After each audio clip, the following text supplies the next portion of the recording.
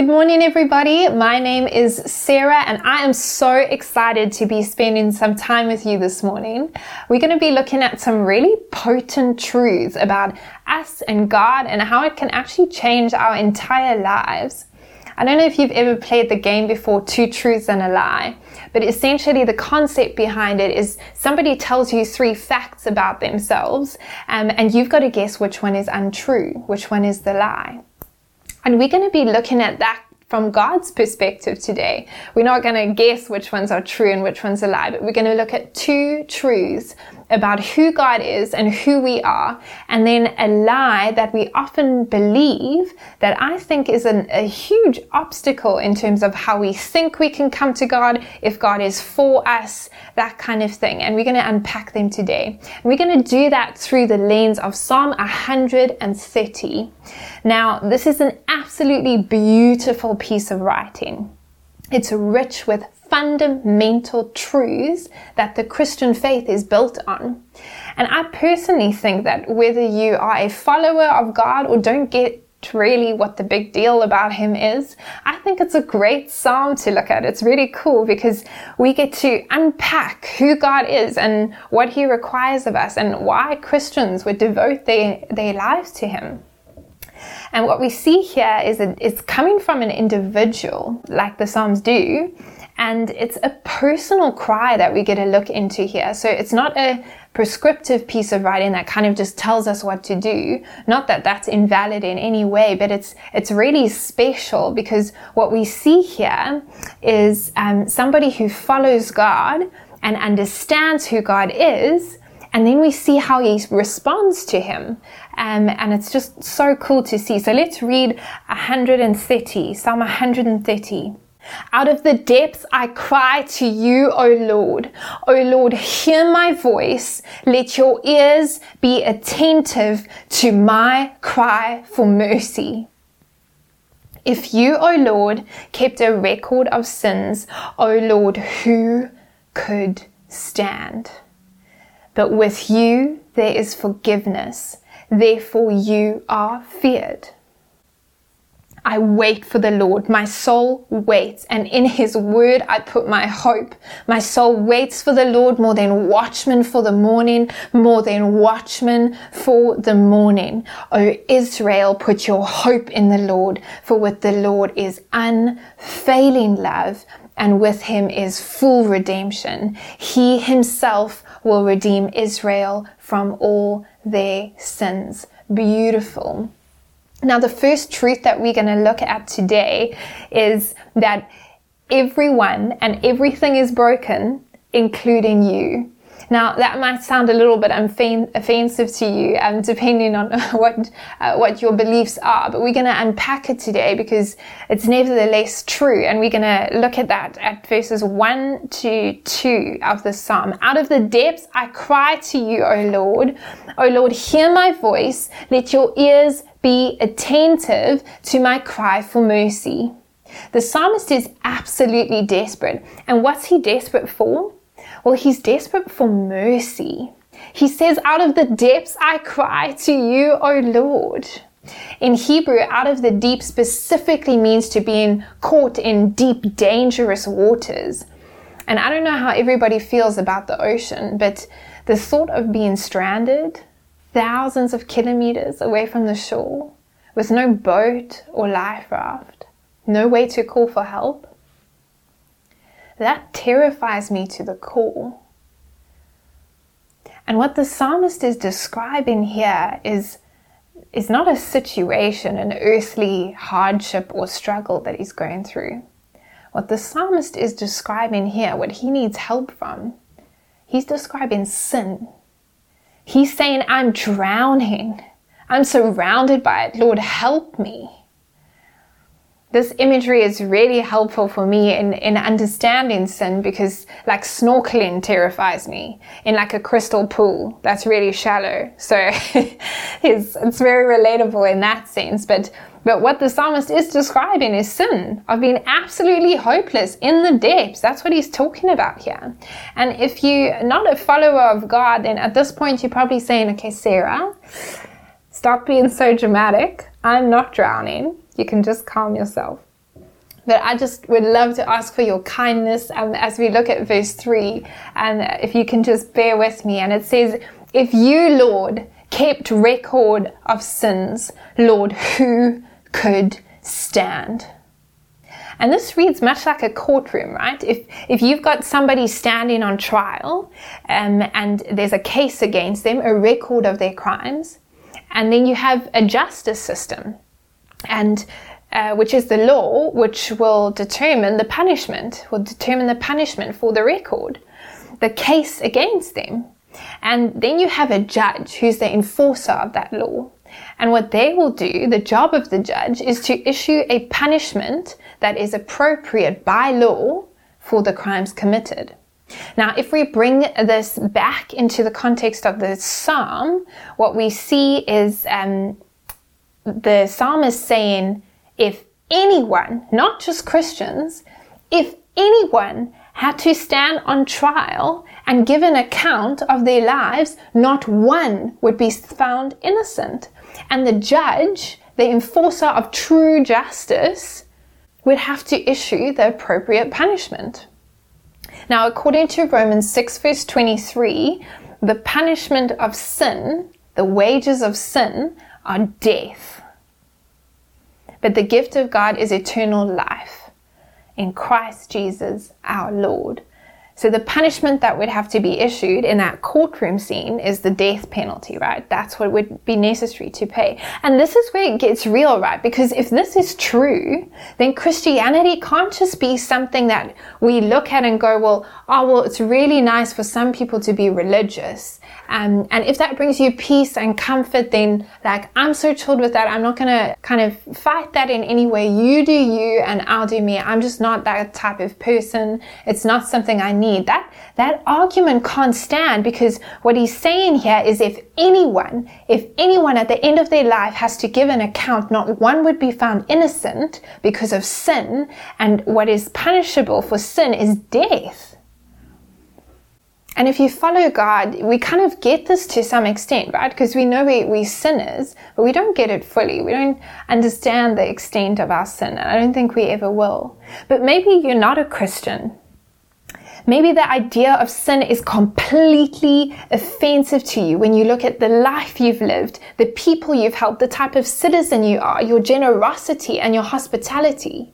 Maybe you're saying, listen, Sarah, I know I've made mistakes. I may even have some regrets. I know I'm not perfect. I'm not delusional. But to tell me that 80% of my entire life that I've spent doing good, being generous, non-judgmental, optimistic, you can't say that that's not good enough. You can't say that I'm not a good person. You can't say that I'm drowning, that I'm hopeless and I'm broken. But I would love for you to consider asking why. Consider asking some questions about things we believe fundamentally as humans.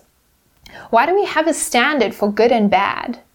Why do we want to see horrific acts punished? Why do we want to see justice, inequality for all people? Why do we want to see fair treatment? Why do we think that hatred is a bad thing? Where does that come from? It comes from somewhere. There's an ultimate bar for justice where we know there is a right and a wrong and it's absolute. It's why we have values and morals. There's an ultimate standard, a true bar for justice, and that bar comes from God, the ultimate judge. Because the thing is, if everyone can own their own truths, if everyone can own their own what's right and what's wrong, then so can the rapist, so can the murderer. All these horrific acts we see, someone can own the truth of their own good and their own bad, and it would just be horrendous, which it is, right? If we think about that concept. And we can test this from two perspectives. So the one is when we look out at the world. I think anybody looking at this world today would not say everything is as it should be. We're doing a great job. There's nothing that I would change. Everything's going well, right? We can't like switch on the news and give that kind of argument. I don't think anyone in the world would agree with something like that. We look at the fact that people are literally profiting from sexual slavery human trafficking, selling women and girls into sexual slavery. We look at the corruption we see. We look at the fact that people die from starvation. We look at wild distributions of wealth, just corruption everywhere. It's just not as it should be. There's horrific things happening. And when we look at the world, we're like, okay, things are not going well. Things are not as they should be, right? And then the second perspective is when we look into ourselves. And as much as we try and exclude ourselves from the world's problems, we are part of the world. We're part of those problems. And deep down, if we honestly question ourselves, we know there is something wrong with us. And we are trying to prove that that is not the case. Let me be clear here. I think we all do this, whether you're a Christian or not. You are trying to prove that you are not as bad as you know you are deep down.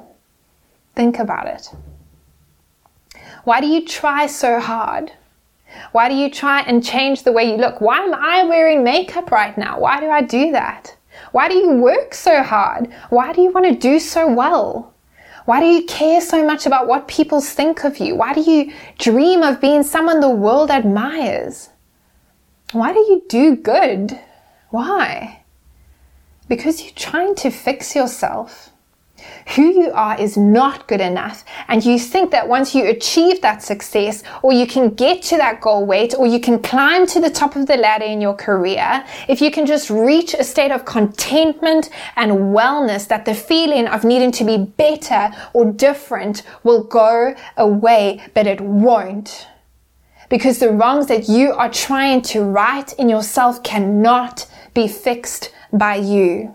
You will never find contentment through yourself. We can track this right back to the first people God created, Adam and Eve. They were completely content in the Garden of Eden until they sinned. And immediately they realized that they were naked. And they were ashamed. What they did was they covered themselves up with fig leaves. Tim Keller, an amazing writer and Presbyterian pastor in the Christian church, and just an amazing theologian of our time. He looks at this kind of scenario and how they covered themselves up with fig leaves. They knew immediately they were ashamed, and he says, "What's your fig leaf? What is it? What's your fig leaf? Success, seeking approval, generosity, positivity, volunteering, being a good friend, a good parent, a good family member? What are you unknowingly trying to use to prove that you're better than who you think you are? What's the drive behind what you're doing?"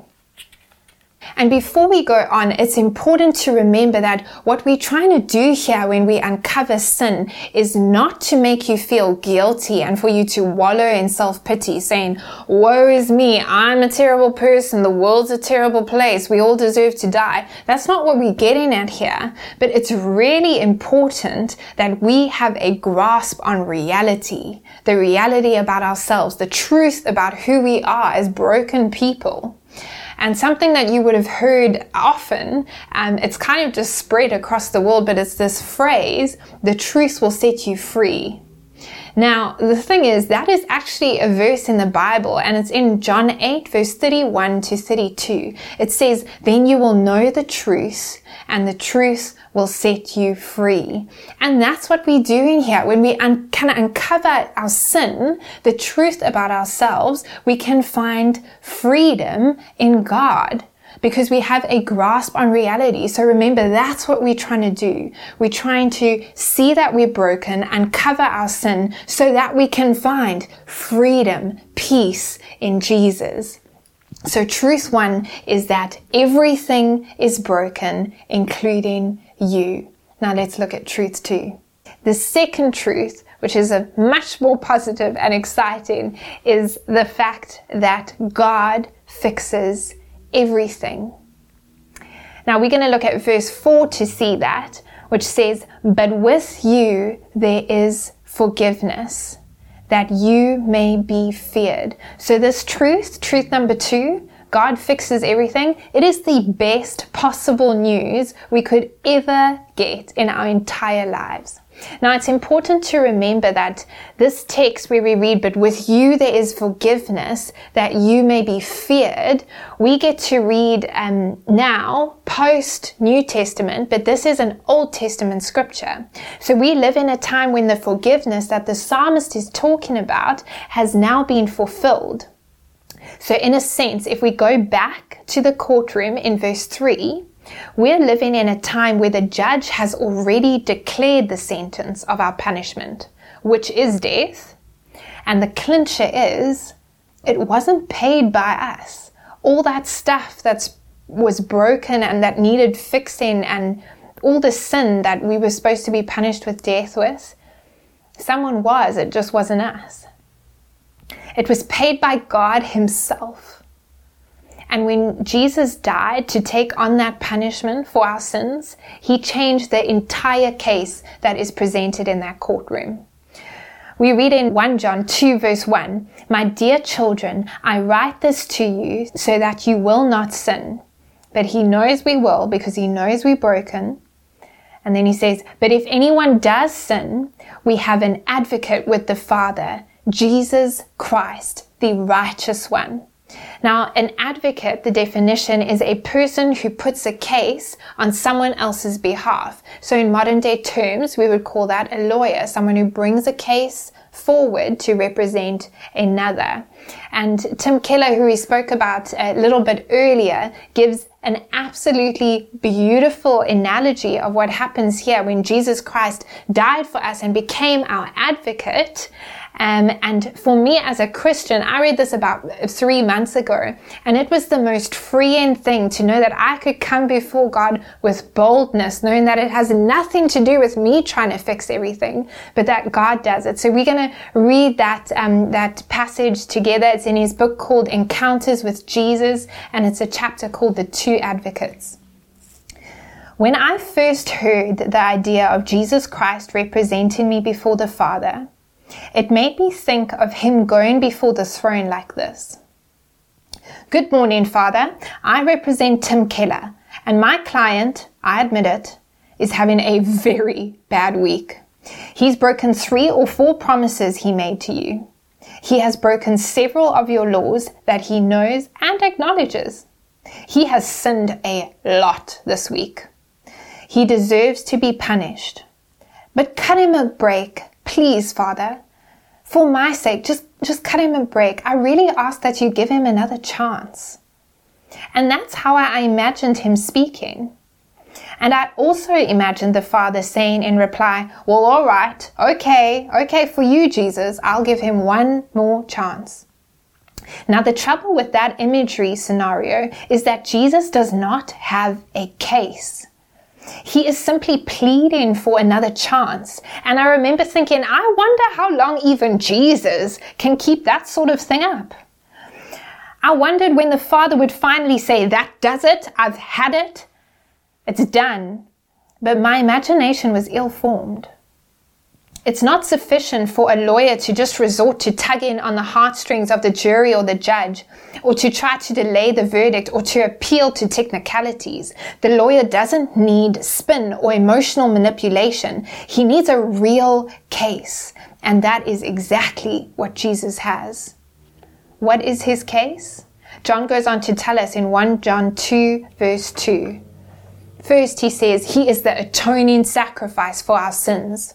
When Jesus goes before the Father, he is not actually asking for mercy for us. Of course, it was infinitely merciful of God to send Christ to die for us. But that mercy has now been granted. So Jesus does not need to beg for it. 1 John 1 verse 9 says that if we confess our sins, he is faithful and just to forgive us our sins. Notice it does not say that if Christians confess their sins, God forgives because he mercifully gives them another chance. No, it says he forgives because he is faithful and just. To not forgive us would be unjust. But how could that be? The best way for you to get an acquittal for your legal client, this is Jesus as the lawyer, is not to hope you can get some sympathy from the court. The best way to show that your client must be acquitted under the law. You must be able to say with integrity and conviction, this is the law and the law demands my client's acquittal. You want to make a case that is not based on how the court feels at the time, but is open and shut according to the law. And Jesus has one. Jesus can say, in effect, Father, my people have sinned, and the law demands that the wages of sin be death. But I have paid for those sins. See, here is my blood, the token of my death. On the cross, I have paid the penalty for these sins. Now, if anyone were to exact 2 payments for the same sin, it would be unjust. And so, I am not asking for mercy for them. I'm asking for justice. That, if Jesus' claims are true, is an infallible case.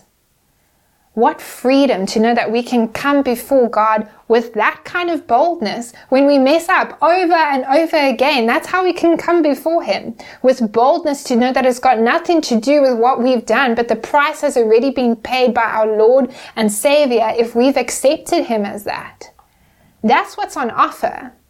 Aren't you tired of fearing death? Aren't you tired of holding on to things and trying to find security in things that can disappear in the click of a finger, like family or money or friends, all these things that can literally disappear in an instant?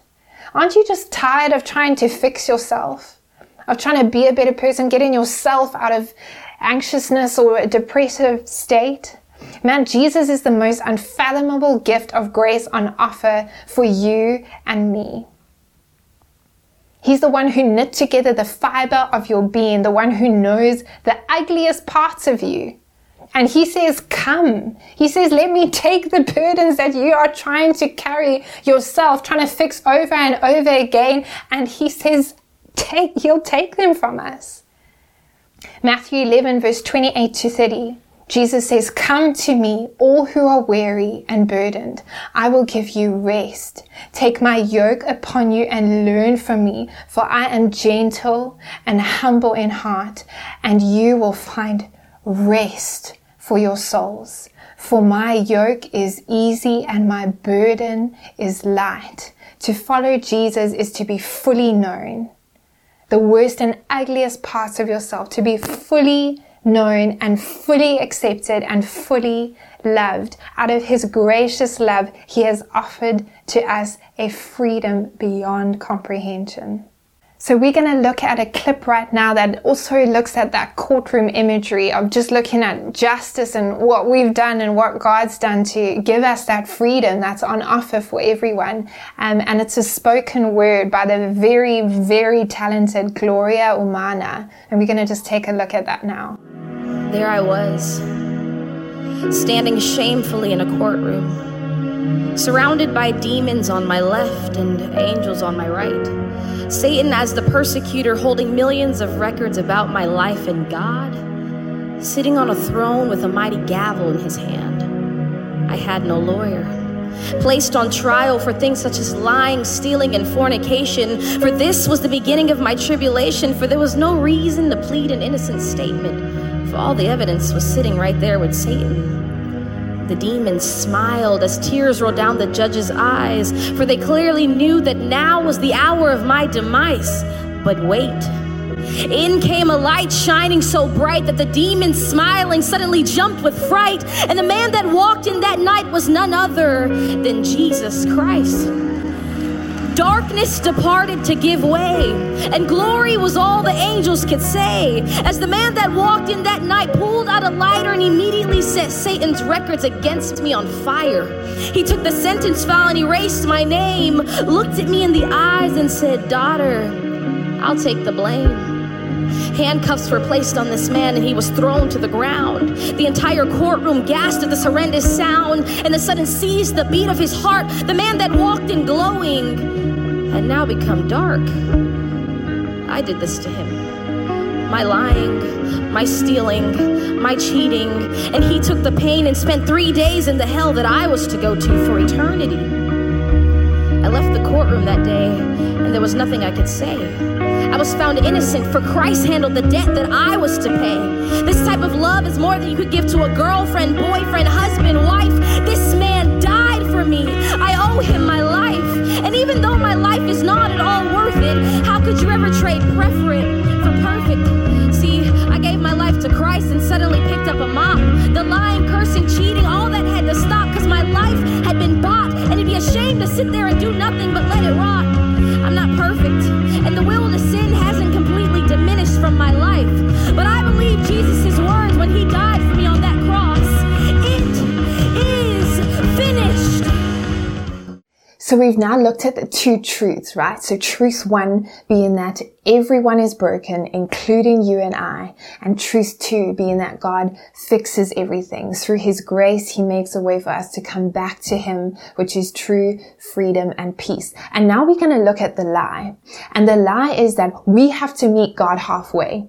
That yes, we're broken. Yes, he fixes everything. But you've just got to clean yourself up a little bit before you come to him. Get that sin under control and kind of sort this part out of your life first. But guys, these check boxes that we've created to work on ourselves before we come toward God are lies. And to prove this, we just have to look at the Bible. What does God require of us to come before him? Psalm 60, you have rejected us, God, and burst upon us. You have been angry, now restore us. Psalm 79, how long, Lord, will you be angry forever? How long will your jealousy burn like fire? Guys, these are people who loved God and whom God loved. And this is how they cry out to him, like that. 2/3 of the Psalms are laments. And lament is a type of psalm which is a cry to God out of desperation or frustration or anger or confusion. 2/3 of the Psalms, that's the posture. I think we have a major false perception that having doubts or struggles with sin or fears or being angry, we think that somehow that discredits the character of God, as if our emotions and our beliefs cannot coexist. But guys, trusting the character of God and being authentic about your struggles are not mutually exclusive. Look at the psalmist here. Out of the depths, I cry to you, O Lord. We are going to miss a beautiful element of what God has to offer us if we try and walk through life with a happy facade. Christians, we need to challenge the culture we're creating if when people walk through the church doors, they think they need to leave their doubts and their questions and their sin at the door. The posture that we taught to come before God with is one of authenticity, not figure all your stuff out first and then maybe you can speak to him. It is not a fake it till you make it kind of gospel. Whether you've never stepped foot in a church building before or you go every single Sunday, God has never, ever required of us to fake it. I hope that I'm getting across here that following Jesus has nothing to do with the grandeur or the multitude of your sins. That it's got nothing to do with paying your debts back to God through a moral life. Let's look at verse 7. Israel, put your hope in the Lord, for with the Lord is unfailing love, and with him is full redemption. Now, the definition of redemption is the action of gaining possession of something in exchange for payment or clearing a debt. Now, the possession gained was you and I, and the payment that was made in exchange for that was the death of Jesus Christ. Why on earth would we try and meet him halfway for something he has already accomplished fully? Full redemption. We see in verse 4, but with you there is forgiveness, so that we can with reverence serve you, or so that you may be feared. The order of that is so clear. We're not working back for God's forgiveness. We do that out of response for what he's done. We live in response to the things that he's already finished. That's what we're called to here. Come as you are. It's got nothing to do with anything you could possibly offer. It's about knowing that you will mess up over and over and over again, and nothing you do will ever be good enough. It's about coming to God saying, won't you take from me, Lord, what only you can take? Won't you fix what only you can fix? Won't you show me what it means to be devoted to the God of the universe, who is the only way, the only truth, and the only life? He has an offer for you which is free, and it's unfading love. It's freedom. It's peace. There is no more satisfying life to live than the one that you were ultimately designed for. And if you're a Christian at this point, won't you just sit for a while and think about the ways that you're trying to meet God halfway? And won't you come before him with boldness saying, Lord, won't you forgive me for me trying to take the burden that you've already taken? And if you're hearing this and you're not a Christian and you're saying, I want that. I want a life where I'm no longer trying to hold on to the things of this world that can disappear like this. I want a life where I don't have to try and strive to fix myself all the time. I want true freedom. I want true peace. I want this gift that God has offered me freely. Then won't you pray this prayer with me and know that it's got nothing to do with fancy words. It's literally about saying, here I am, Lord. Won't you take what only you can take? Jesus, I am tired of trying to fix myself. I know I'm a sinner and I need forgiveness. And I believe you paid my debts with your life and then rose again so that I could be in your presence forever. Lord, I ask that you forgive me and accept me. I want to accept your free offer of eternal life. Thank you, Jesus. Amen. And if you've prayed that prayer this morning, I want to say congratulations. It's the best decision that you could ever make. And if you've got a Christian friend, then won't you go tell them? Won't you go tell them and be like, well, I don't know what to do next. How do we go from here? And if you don't have someone you feel comfortable doing that with, won't you contact us? We would love to hear from you. We will welcome any questions you have. Essentially, it's literally just to love you and to, just support you and be there for you in any way. I hope that you have a fantastic Sunday further. It has been an honor speaking to you today.